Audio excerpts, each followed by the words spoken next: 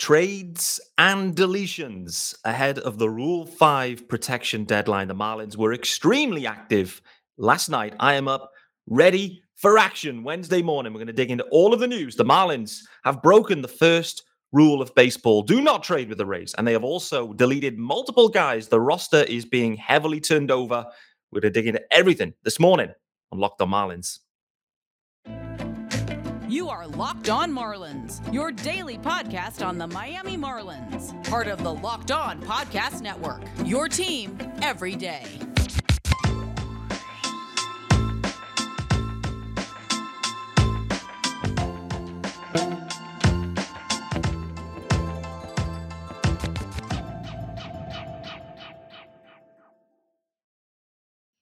Greetings from England and welcome to Locked On Marlins. Of course, this is your daily Marlins podcast and I am your host, Peter Pratt. Hit me up on Twitter at @MiamiMarlins_UK. No TikToks, no Instas, not yet anyway. I am too old. If you are listening to the pod, hit subscribe. Thank you for listening. Welcome to Wednesday's episode. If you are also wondering about YouTube, if you like your content there is also a Locked On Marlins YouTube channel. Hit subscribe there too. You will see it is bright. It is sunny here in the UK. It is Wednesday AM. At it early. I was going to record perhaps last night, get some immediate reaction to the news, but I was holding on. Nothing was happening.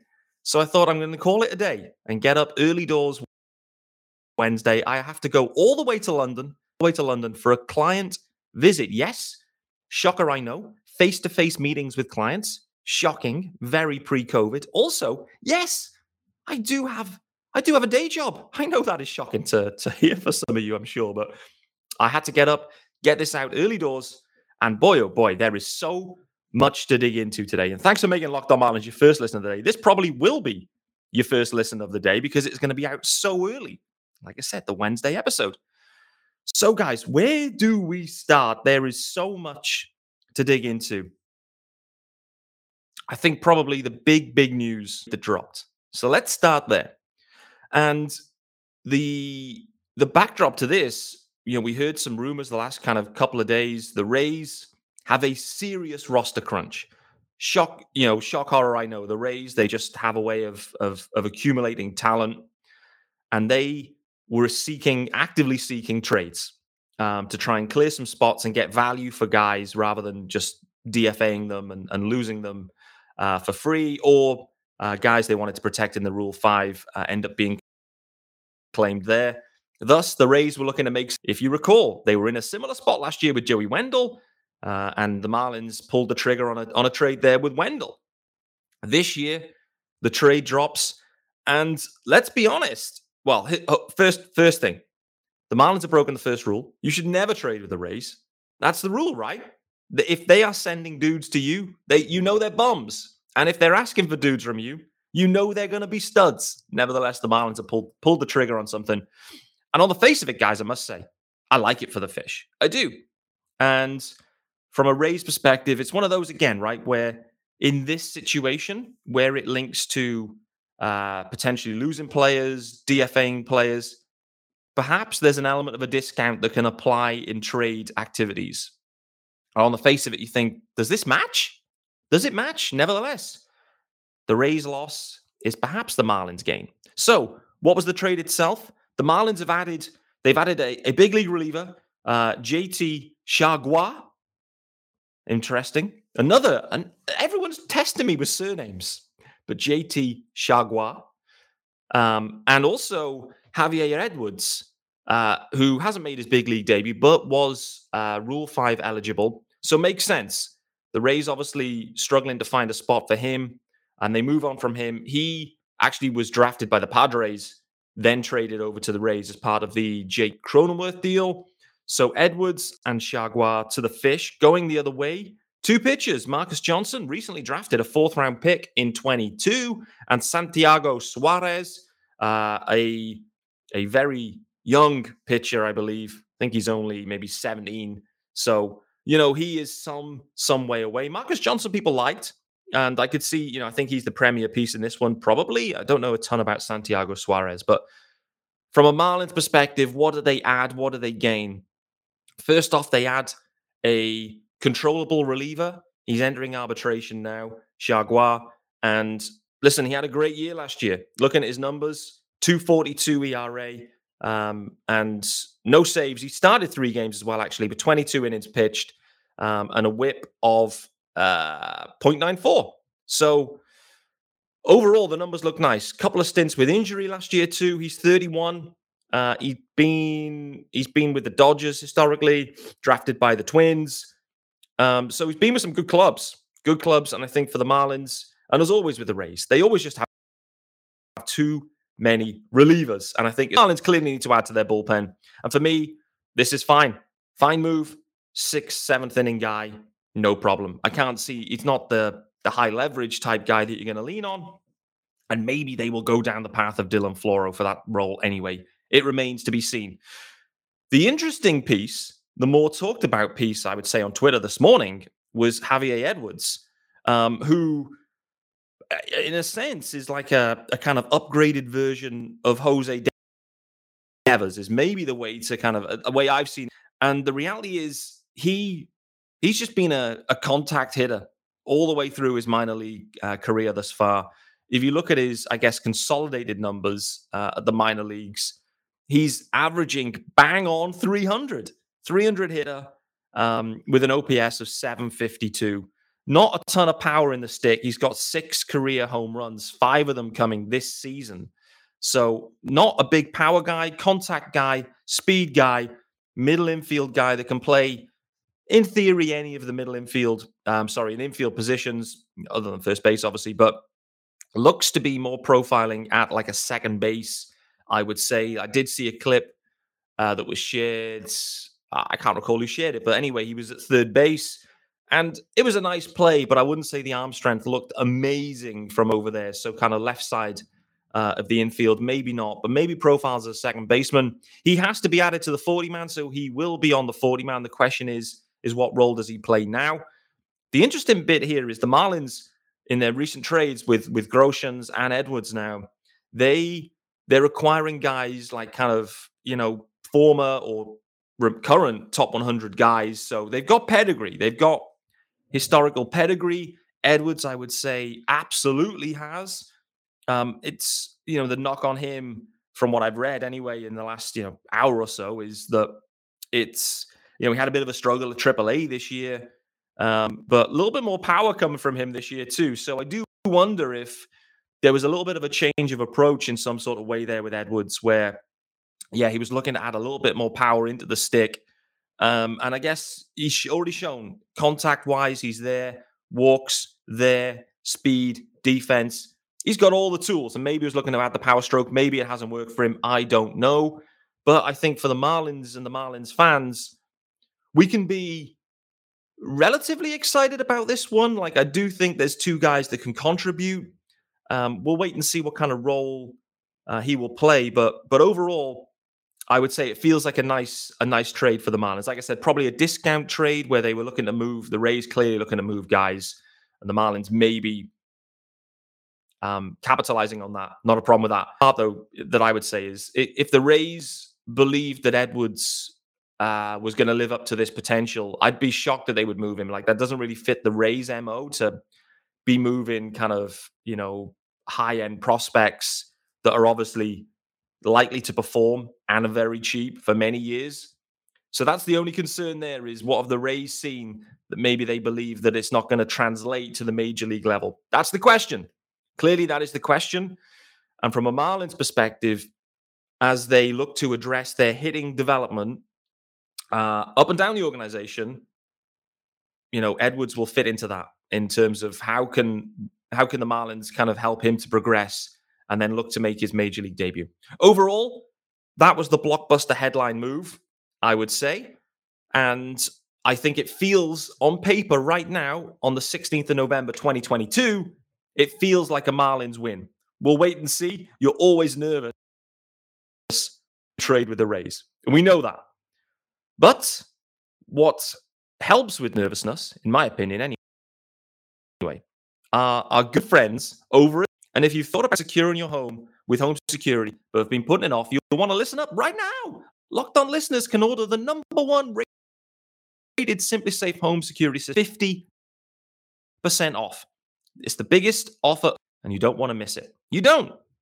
There's tons of reasons why, but for me, in an emergency, and this is it, you have 24/7 professional monitoring agents using Fast Protect technology exclusively from SimpliSafe to capture critical evidence and verify the threat is real. So you can get priority police response. It's a whole home security with advanced sensors for every room, window and door, HD cameras everywhere, inside and out. That may not be a good thing at times.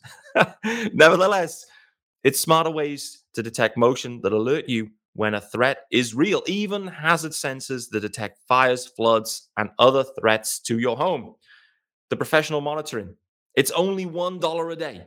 Actually, it's less than $1 a day and less than half the price of ADT's traditionally, professionally installed system. So don't miss your chance to save big on the only security system I'd recommend. Of course, you get 50% off as well. And you get 50% off at simplysafe.com/lockedonmlb. Reminder, simplysafe.com/lockedonmlb. There is no safe like SimpliSafe. All right, guys, we're continuing this. There's still so much to get into. This trade drove that the Marlins were then looking to add, they were adding 2 guys that needed to be added to the 40-man. So that meant that at least 2 guys had to be removed that were currently on the 40-man.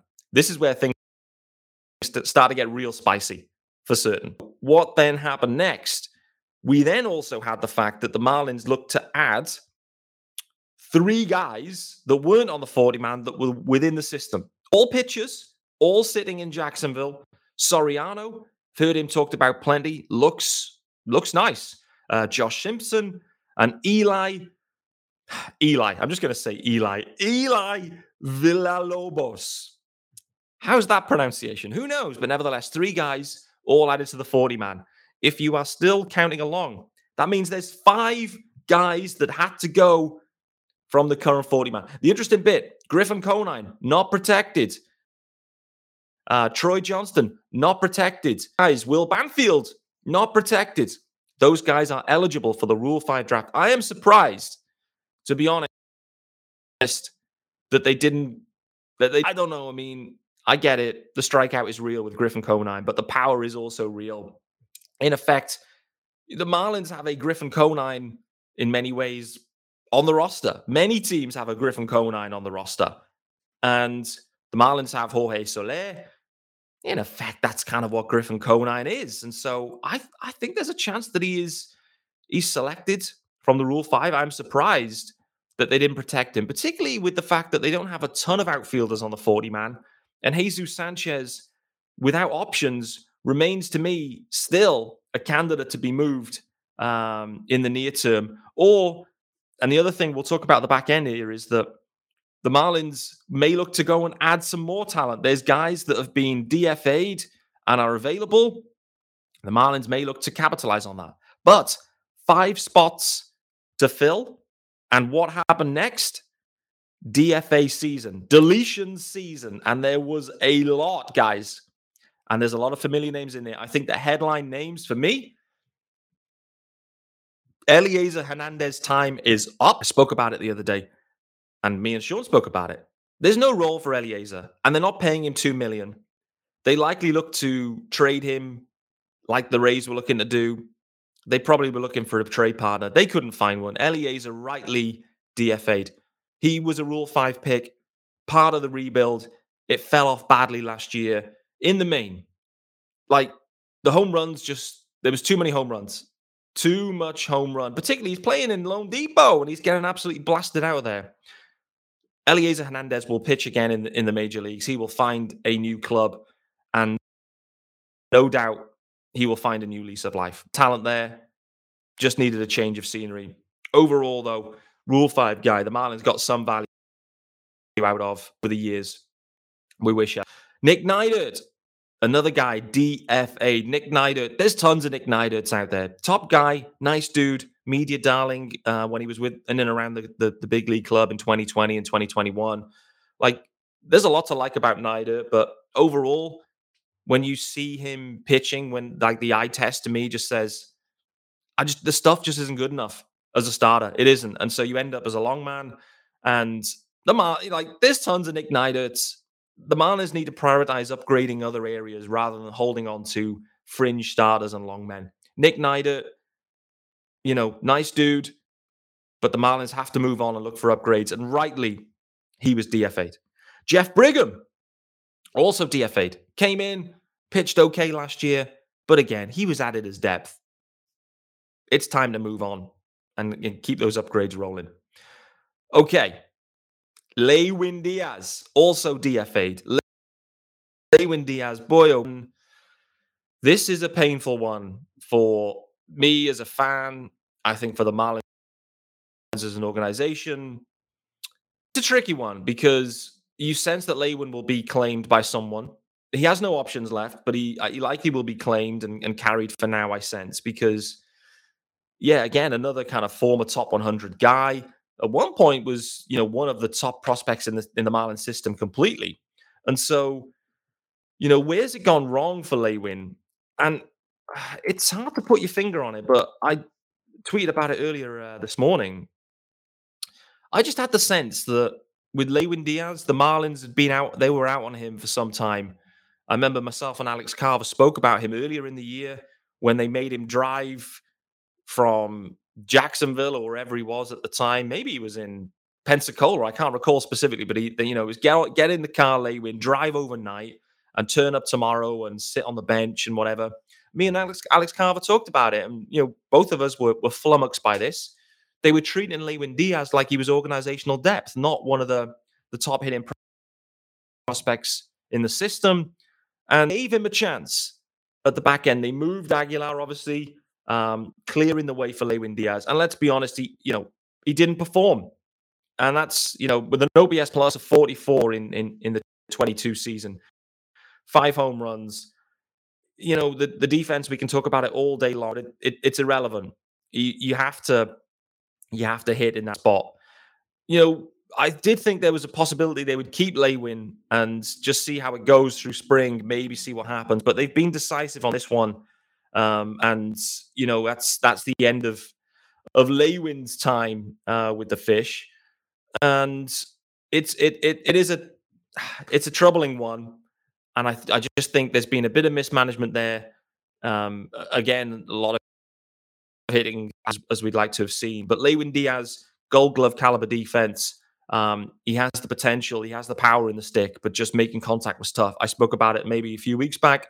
I do think he will benefit quite significantly from the shift. The amount of times he was hitting into shallow right field with the third baseman stood there was countless, to be honest.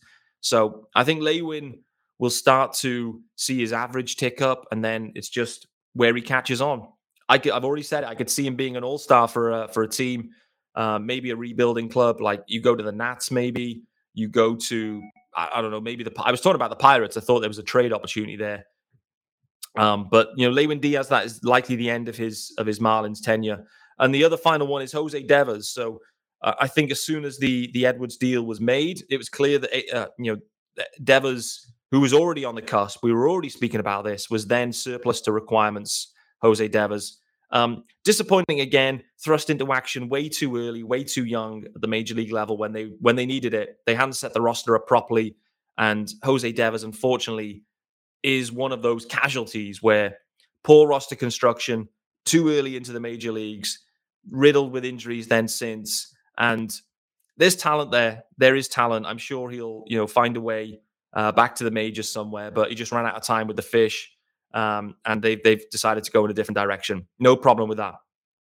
So overall, that is it. The Marlins made a ton of moves, absolute ton of moves. But it's time to let you guys know about our good friends over at BetOnline. Of course, guys, betonline.net is your number one source for sports betting info, stats, news, and analysis. And I don't know what the odds would have been on Elieser Hernandez being DFA'd. They shouldn't get the latest odds and trends for every professional and amateur league out there, from basketball, football, soccer, and esports. BetOnline.net have it all. You can head to the website today or use your mobile device. BetOnline, and it is where the game starts. And guys, that is going to pretty much wrap us up for today. Breezy episode in advance of me heading down to London. The Marlins have made a trade. I think they've capitalized on the fact that the Rays had a roster crunch, and they have what on paper looks to be a nice move. They've added 3 relievers to their 40-man, and there's been 5 players deleted at the back end of that. The headline news for me is the fact that Lewin Diaz being DFA'd. Big move for the Marlins, particularly the fact that they don't have really any organizational depth at first base right now. They have Garrett Cooper, Aguilar's gone, Lewin Diaz is gone. Everything points to the Marlins having to seriously upgrade now at first base, likely via free agency perhaps. Anthony Rizzo, one of the big names off the board there, with a 2-year guaranteed, and a 3-year deal at $45 million. That is set in the market for first base. Can the Marlins go out and acquire a first baseman in that kind of range, 10 to 15 million per year? Do they want to go that far, or are they going to go in bargain basement to pair with Coop? Wait and see on that one. Elieser Hernandez, in reality, ran out of time with the Marlins, rightly gone. Nick Neidert, too many Nick Neiderts. The stuff just doesn't play as a starter. Jeff Brigham, okay guy, organizational depth, in reality, may well stay with the organization. And Jose Devers, thrust into action, too young, and too many injuries have hurt him. The Marlins have traded with the Rays. It's always dangerous, but I think they've done some good business here. The interesting bit is what happens in the next few days. What moves, what players are out there that the Marlins can acquire off the waiver wire? And also, what does the Rule 5 opportunity bring? There may be some guys out there too. I'm going to start to dig into that and work out who the targets could be from a Rule 5 perspective. There's going to be guys really focused in on that. So I'll look to do that. In the meantime, guys, it's time for me to get my suit on, get my bum down to London. Thanks for joining me on Locked On Marlins today, making Locked On Marlins your first listen of the day on Wednesday, the 16th of November. I will be back tomorrow, of course, carrying on all this conversation from the roster moves. We'll see you then.